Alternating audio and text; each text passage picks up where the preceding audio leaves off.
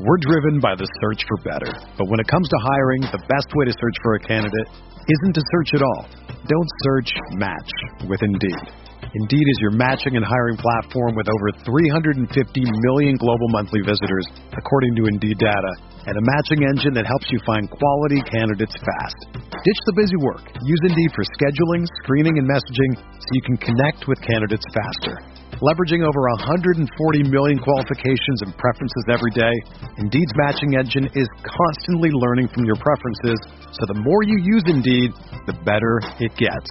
Join more than 3.5 million businesses worldwide that use Indeed to hire great talent fast. And listeners of this show will get a $75 sponsored job credit to get your jobs more visibility at Indeed.com/Blue Wire. Just go to Indeed.com/Blue Wire right now and support our show by saying that you heard about Indeed on this podcast.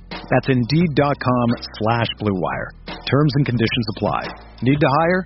You need Indeed.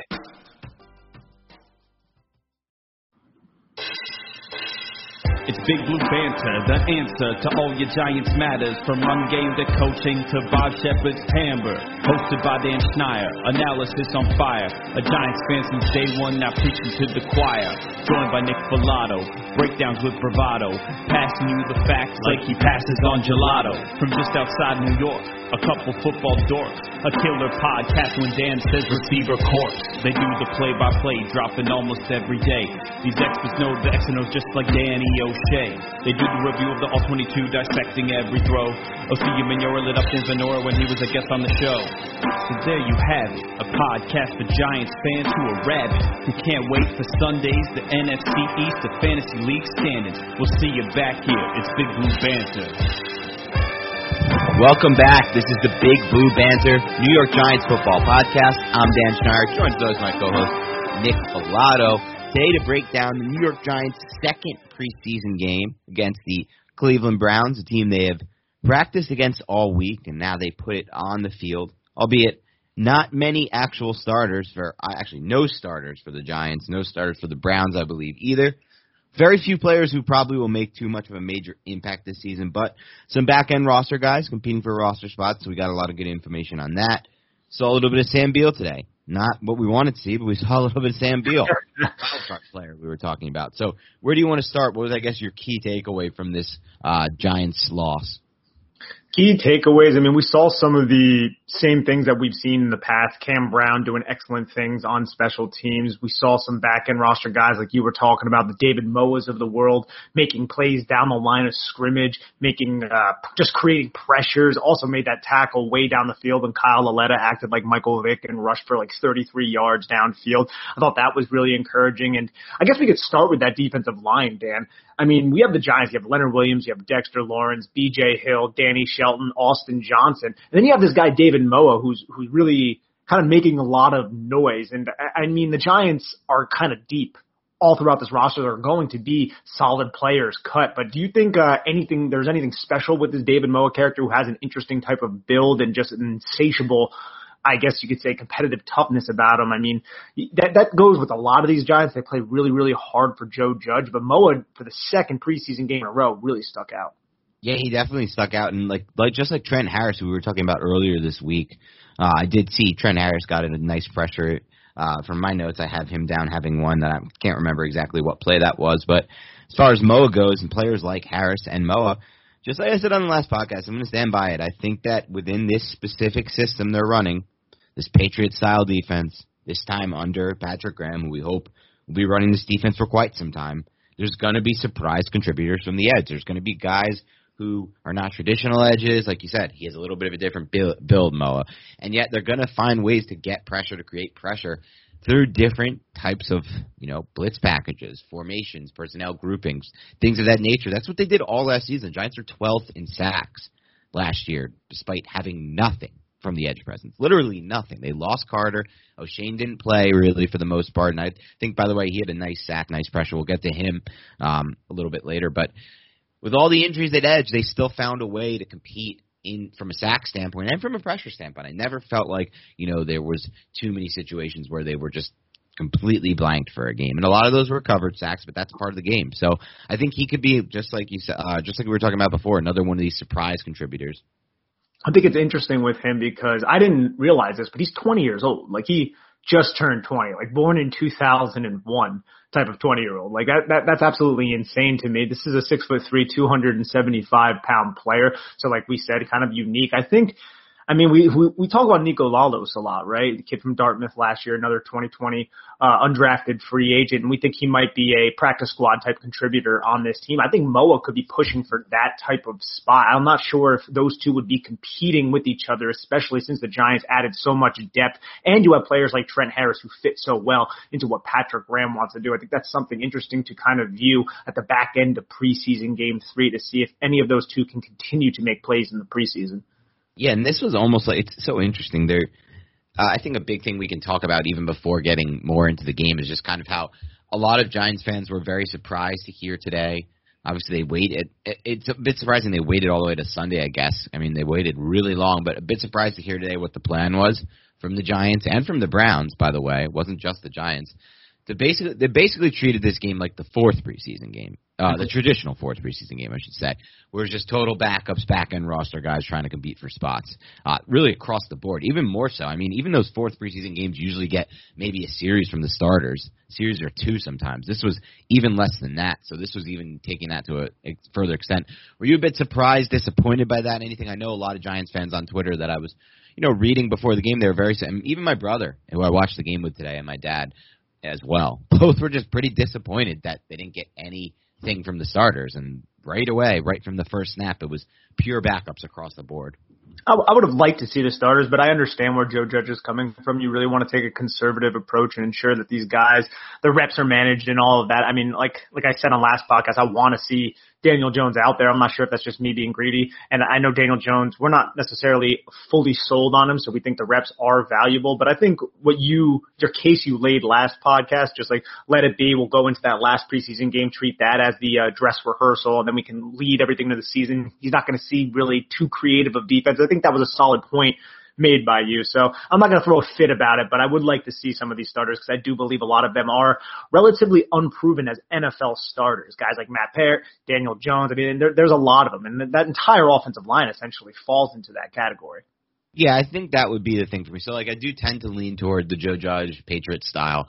I think there's more risk than reward for these preseason reps because, again, defenses are just not throwing much out there. But having said that, the one position group I thought should have played today was that first-team offensive line, because that first-team offensive line, in my mind, needs a lot of reps. They need a whole lot of reps. Even if it's not going to be what it's like in the regular season with Daniel Jones calling the plays there, they still need reps in the run game. They still need just individual pass-blocking reps, specifically guys like Matt Parrott and Shane Lemieux and the younger guys, even Nick Gates to some extent, and obviously Andrew Thomas as well. And so that was the one thing I thought maybe the offensive line should have got a series or two. Instead, they went just pure backups across the board on the O-line. So that one was definitely a bit surprising to me. But again, I get it. Like, short turnaround, they're going to be up in Boston. They did not want to have injuries lingering into those first days of joint practices with the Patriots. And so we'll see, but I'm pretty sure this next Sunday, when the final preseason game against the Patriots, Jones will play a lot. Jones might play a full half, and so will the rest of the starters, I think. I know, and there's word that Saquon Barkley is going to be practicing as well because Joe Judge obviously really knows Bill Belichick, knows that coaching staff, knows that organization really well, and it seems like he has more trust in the Patriots organization not to take some cheap shots at Saquon Barkley. So it seems like we might actually get to see Saquon Barkley practicing in somewhat of live reps. I mean, I'm sure it's not going to be tackling and things like that, but it's still encouraging sign towards his week 1 availability. Well, yeah, without a doubt, Nick, because I was very confident earlier in the offseason, really just as recently as a week, 2 weeks, 3 weeks ago, about Barkley being ready to go, full workload. He's right now fully healthy, just hasn't, he's taking it slow because the doctors want him to and because his agents want him, things of that nature.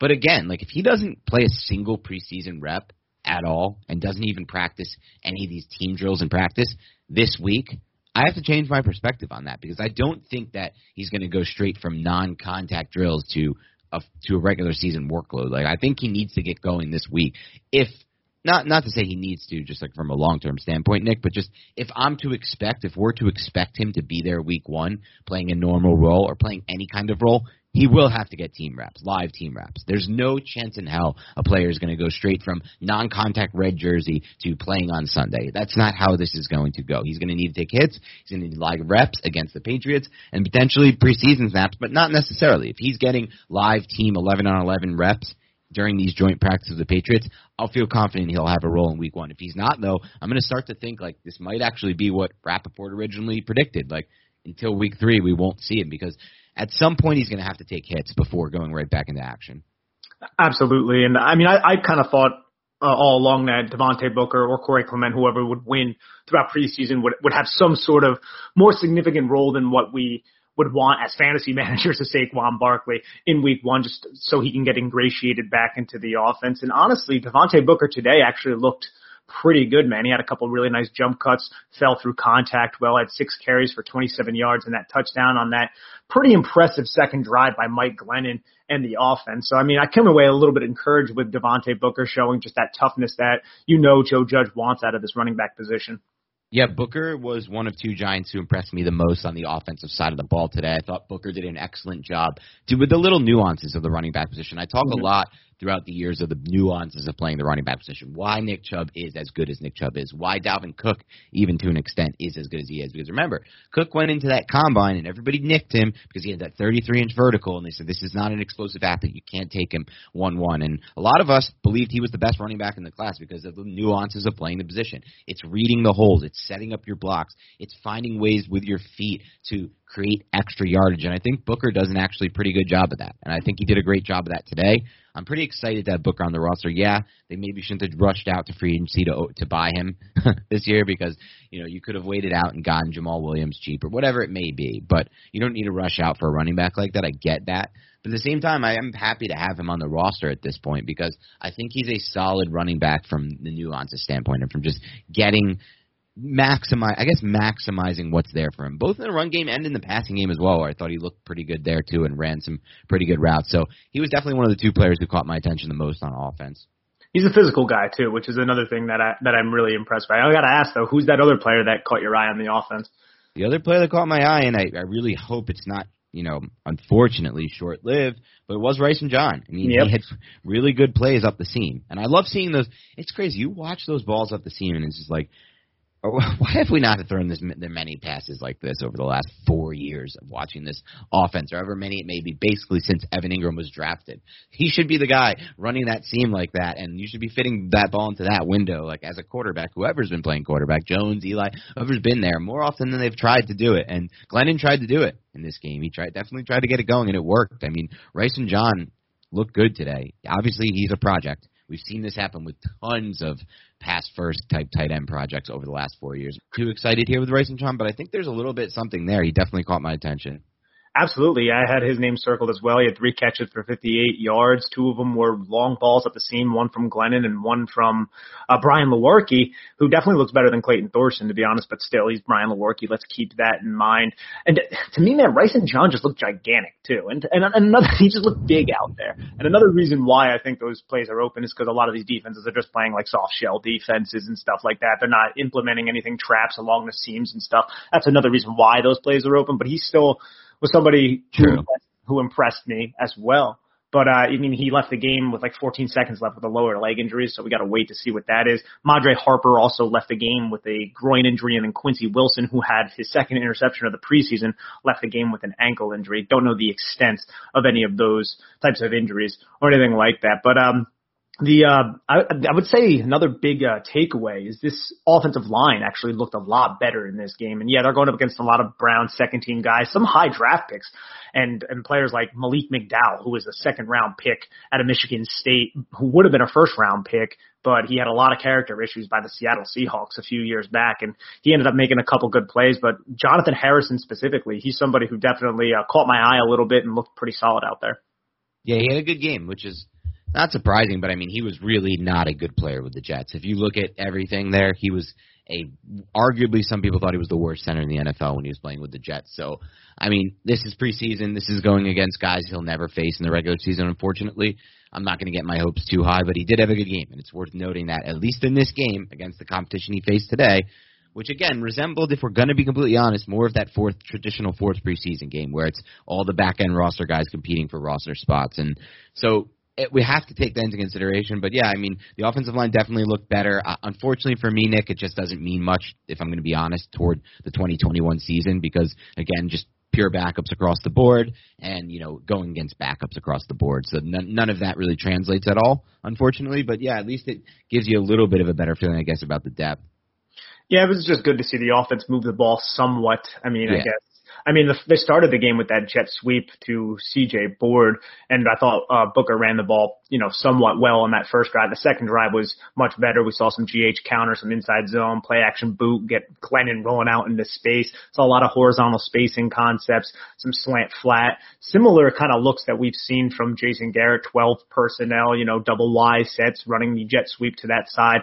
Similar stuff that we saw last year. I hope that we're going to see a little bit more different types of, alignments and plays based off those alignments in the regular season from Jason Garrett. And I don't blame him for not showing that, early on in preseason or anything like that. But man, dude, watching that first drive from the Browns offense and seeing Kevin Stefanski's opening script on a preseason game, it was just beautiful to see, really. I mean, that guy can really call plays, sell his offensive formation. Yeah.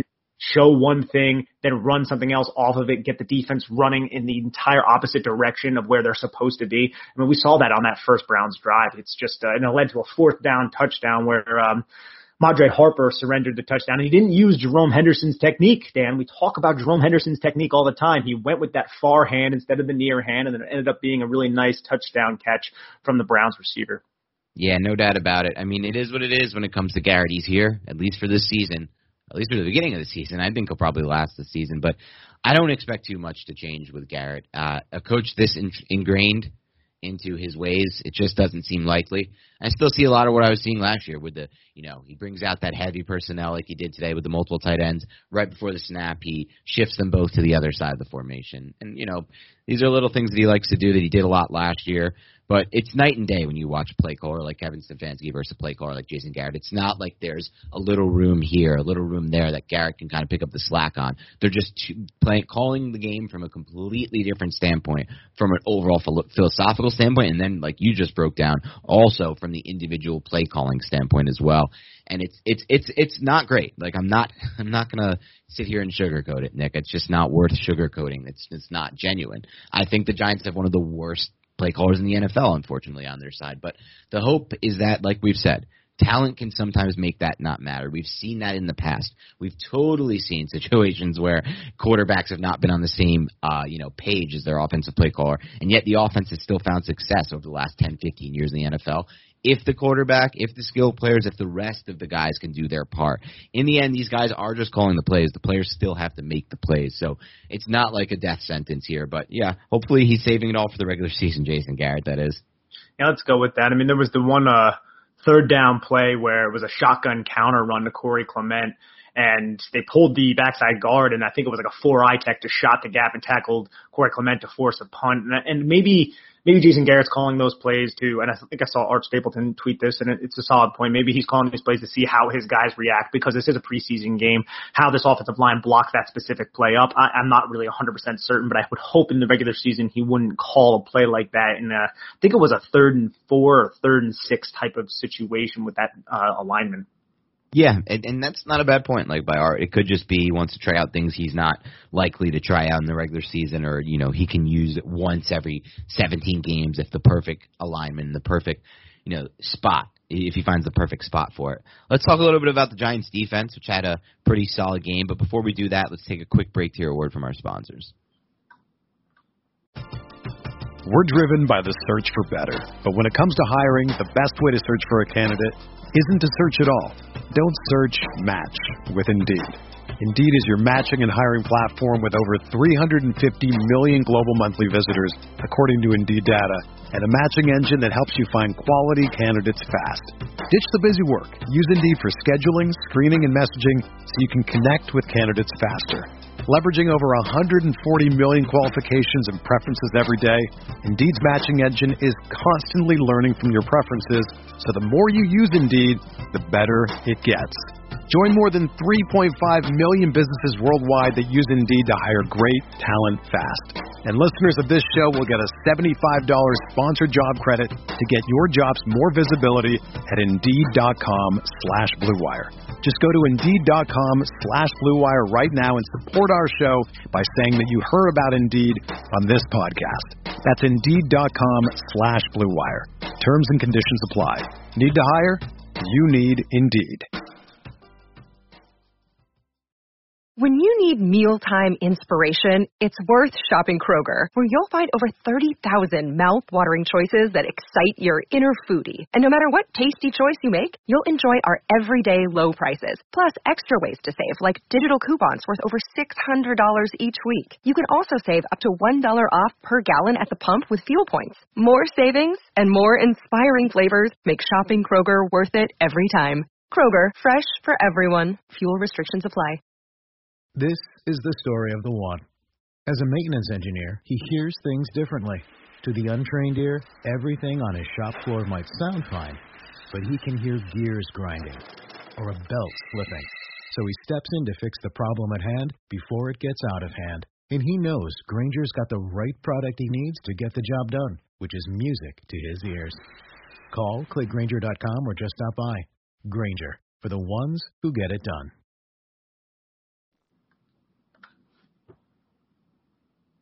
All right, let's talk Giants defense. Pretty good day for the defense. I thought they did a pretty solid job getting some pressure. So let's start there, I guess. Let's start with the pressure up front from the defense. What did you see? Well, we talked a little bit about David Moa and Trent Harris. I thought both of them had just a solid game creating pressure. And another name that comes to mind is Raymond Johnson, who looks gigantic out there, to be honest. He's another one who looks really big like Rice and John, and he had a big hit on Case Keenum. And I think that was on the same play where Carter Coughlin had a bad rep at a linebacker on DPI, didn't get his head turned around, was just kind of mugging the tight end up the seam. I thought there was another rep where Coughlin kind of didn't do a great job in coverage as a linebacker. It was like a tight end cross or something, and he was just a little bit too late to bite downward on it, and it ended up being a first down conversion for the Browns. But other than that, I saw Carter Coughlin making a lot of other good plays, but those are the two names that I really wanted to kind of bring up, is Raymond Johnson and Carter Coughlin. What did you see from those two? Yeah, it was a good game especially it's good to see Carter Coughlin coming into his own a little bit in what was a newer role. Obviously he had the sack, and that was excellent. But just in general, he looked good. He did look like a linebacker who wasn't used to playing in a coverage role on the pass interference, though. I will say that. I mean, that was just a classic example to me of somebody who's learning a new position, which is, it's understandable. He needs to flip his hips around and turn his body there instead of boxing out the receiver and just keeping his back to the quarterback. Like, you need to flip, and you need to. I mean, that's just a class. This is not really anything too in depth. This is not anything like too crazy, but at the same time, it's almost natural, I'm sure, for some of these guys who have played that position a lot longer and who have had thousands to fives of 10,000s more reps in that exact spot and coverage.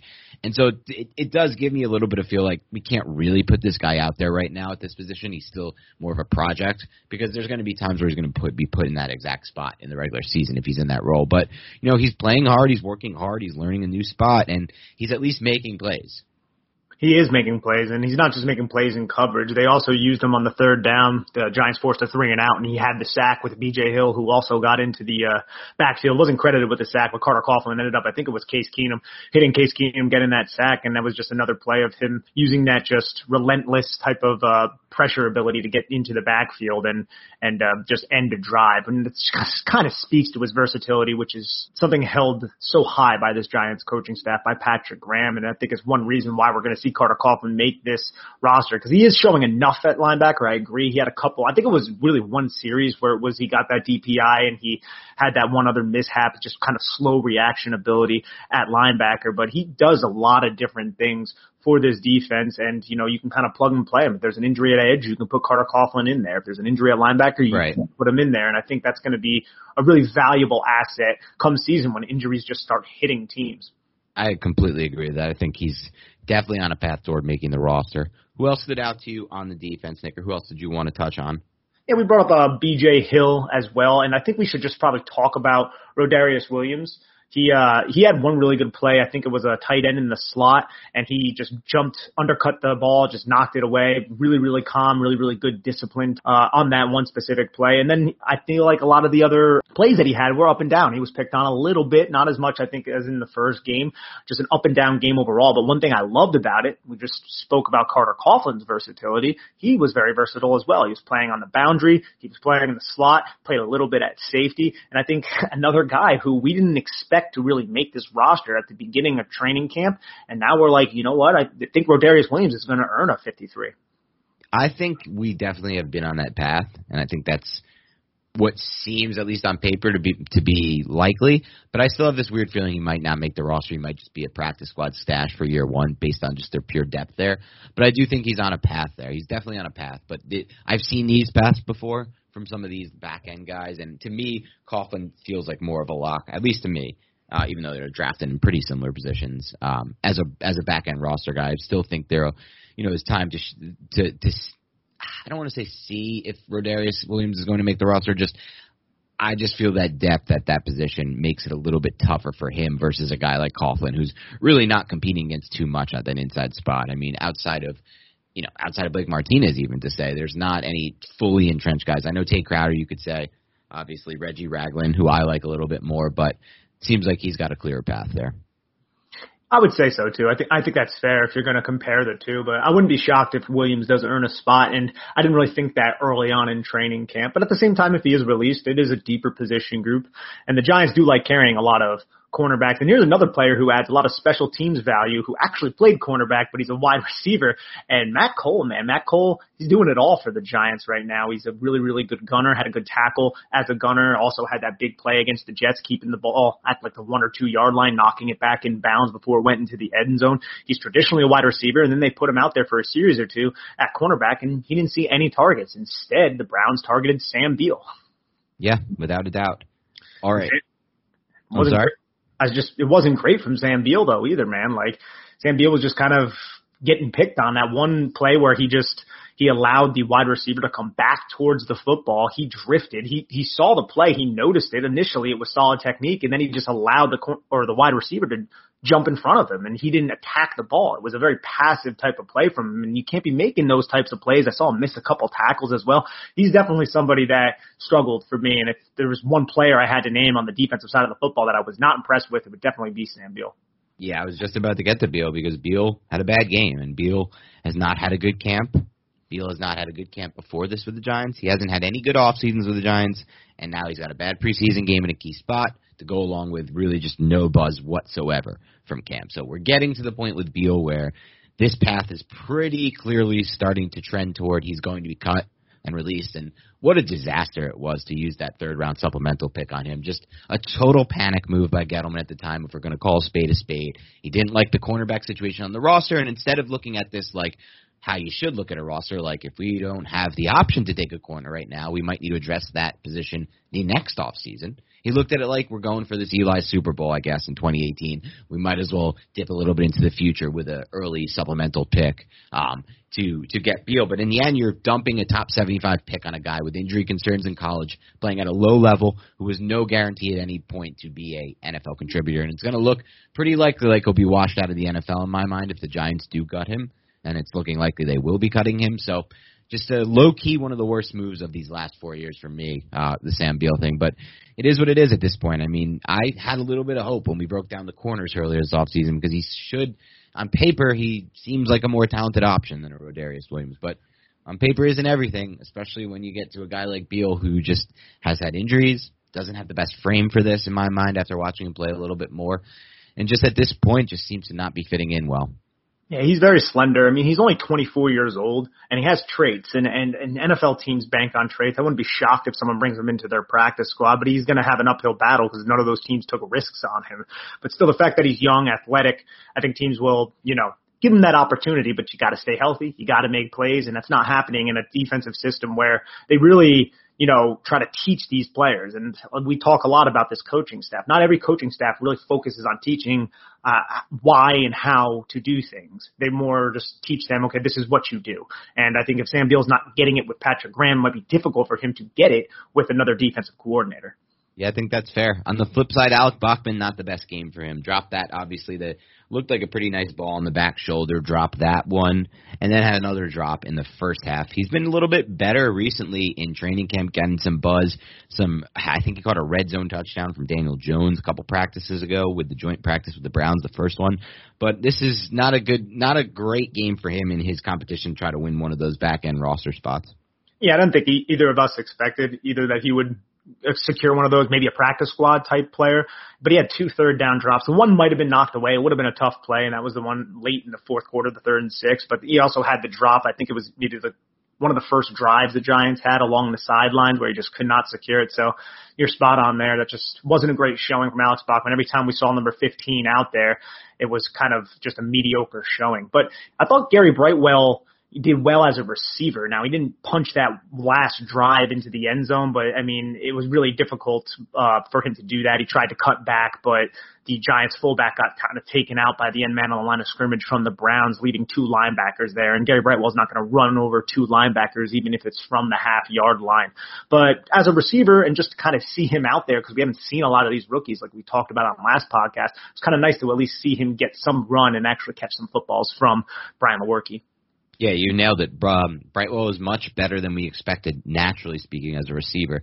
That's a skill set you need, in my mind, to stick in the NFL at that position, unless you're, the rare types, Adrian Petersons. And obviously Gary Brightwell's not that. So, yeah, that's a good sign for him. It's a very good sign for him. I still think he's facing an uphill battle based on the usage, based on the fact that Corey Clement's still on this roster, but we'll see what happens there.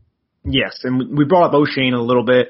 Zimenez, he had 1 sack, and then he had another pretty solid pressure. I would say got hip to hip, used the outside hand club, then the inside hand to kind of create a little bit of separation, and then burst into the pocket, and it flushed the Kyle Lauletta, former Giant great, former preseason Giant great, out of the pocket, and led to that run. I thought that was a pretty solid play from O'Shane just to kind of create havoc, but then obviously it led to a long rush from Lauletta and then the fumble and everything like that at the end of the half, though. So context is also pretty important there.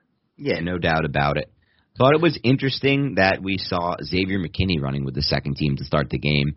What did you make? Did you make anything of that or what? No, I just think he's a young player and they just wanted to, get his feet wet with some reps. I think it was only 1 series maybe that he played. So I don't really read too much. I saw Darnay Holmes out there as well. He made a nice tackle, but it was I think he was out there for maybe 2 series, but I don't really read too much into that. Yeah, I don't either. I definitely was surprised to see McKinney out there though, with that, considering everyone else who was benched. Yeah, young players, man. I guess they just wanted to end up playing him, especially since he had a, injury-shortened rookie season. And then we had David Sills, a nice touchdown catch, had a really, really nice grab along the sidelines on a deep horizontal cross as well. He's going to make it hard for the Giants to cut him, but I saw them try him as a gunner. He did a solid job winning inside, but when you watch guys like Keon Crossan and then even CJ Board, it seems like both of those guys are probably better at being gunners than David Sills. So I'm not 100% certain if he's going to be able to make this roster, but he's valuable as a receiver and he shows a lot of nuance and I really like him in that role. Yeah, it's going to be interesting. That's going to be a super interesting one because he's been the training camp hero. He's been the preseason hero now. It's a steady drumbeat as a receiver, but then there comes the question, do these back-end guys at that position make the team because of how they can, compete in the preseason against competition you're never going to see in the regular season as a receiver, or do they make it because they can be a plus gunner in snaps that are going to matter in the regular season against NFL, special teams units? And ultimately, I think most teams, including the Giants, will go with plan B there, which is, take the guy who's going to give you the best chance to win on special teams in real games. I don't know if Sills, if he makes the team, will ever even have an opportunity to get, regular season snaps at the receiver position, given the depth and given how likely and how often Jason Garrett wants to run 12 personnel with 2 tight ends on the field and only 2 receivers. So to me, I would bank on him actually not making this roster if I had to guess right now, but he's certainly making the best case he can to make the roster. Certainly. Definitely the best case. That's definitely a certainty. And also another gunner that we talked about, mentioned a little bit, is Cam Brown, man. I mean, every time that guy's out there, they put him out at gunner. This guy's just an absolute maniac. He makes tackles down the field. He just does incredibly good stuff. Thomas McGahee, he just raved about him throughout practice this week. He said he's very talented. He's a rare bird. He's just different. He's a 6'5", 230-pound guy that can run like a deer. And you know what? He's right. Yeah. He's just a freak athlete, man. And I'm glad the Giants got him in the 6th round last year. Yeah, he's a nice special teams piece for them for sure. Maybe one day he'll be able to develop in something on this defense, some kind of situational piece. But at worst case, you're getting a really good special teamer, and that matters a lot to this team, and it should matter because it definitely helps you win games. Absolutely. Matthew Slater, ask him. He's had a long career in New England and has been incredibly valuable to their special teams unit. Yep, no doubt about it. All right, anything else you want to touch on from this preseason game? No, I think we're all good. Let's see what they can do in these New England practices and then up for that last preseason game. It's going to be a big week. I think it's going to be a really, really big week for the Giants as far as giving us a glimpse at what 2021 can be because they're going a short turnaround, heading up to Boston, and then they're going to have these big-time practices back-to-back versus the Patriots where it's going to be intense, I think. Those are going to be almost like close to regular season style practice. I think both coaches are on board with this is when we finally gear down. This is the start of our preseason of what actually matters. They're doing it all in 1 week because they don't want to risk the injuries, which I get.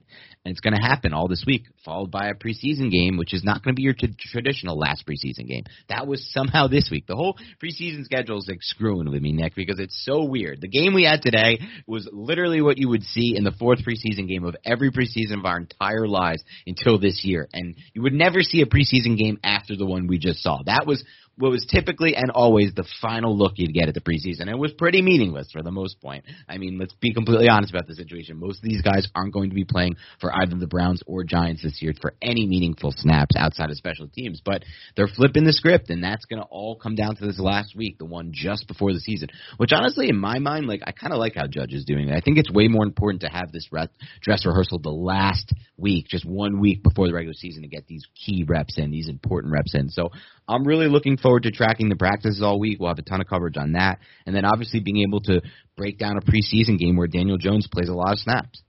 Absolutely. I mean, I'm just looking forward to seeing Daniel Jones' second year in this with some of his new weapons. I mean, I don't think we're going to end up seeing Golladay. I can't really speak to Barkley or Tony at this point. Maybe we'll see Golladay. Who knows, But, I'm just excited to kind of tackle all this, and we'll be right here for it.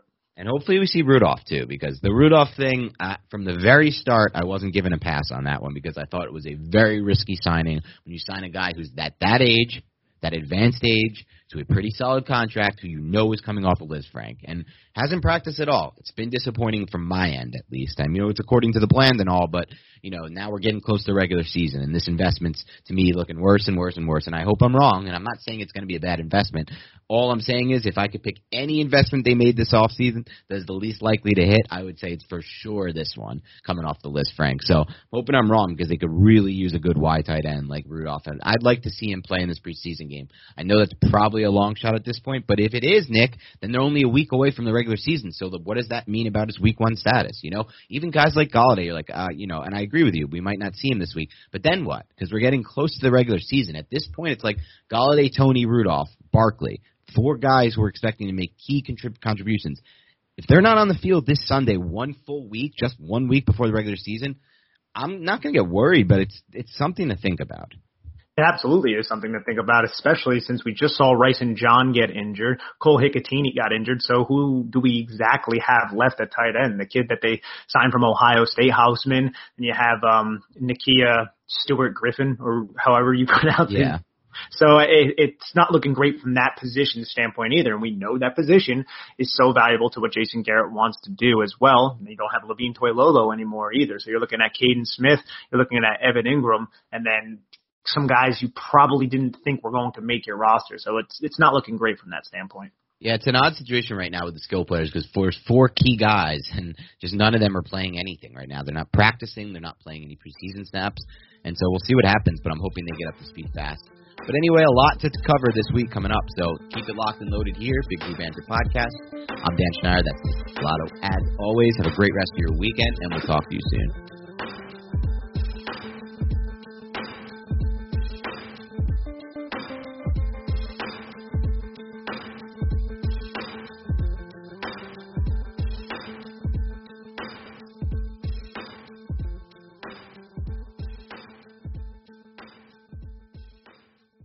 Everyone is talking about magnesium.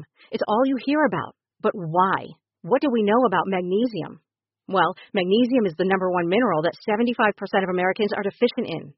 If you are a woman over 35, magnesium will help you rediscover balance, energy, and vitality. Magnesium supports more than 300 enzymatic reactions in your body, including those involved in hormonal balance. From functional medicine doctors to mental well-being and female hormone experts, we all know that magnesium is the one mineral to improve all aspects of well-being and health. But which one? Magnesium Breakthrough from Bioptimizers, the trusted choice recommended by leading experts with 7 best-absorbed forms of magnesium to ensure your body receives the support it needs for overall well-being. Go to bioptimizers.com/balance today and use code BALANCE10 for 10% off. Support your journey to wellness at bioptimizers.com/balance. Magnesium Breakthrough from Bioptimizers, your foundation to optimal health and vitality.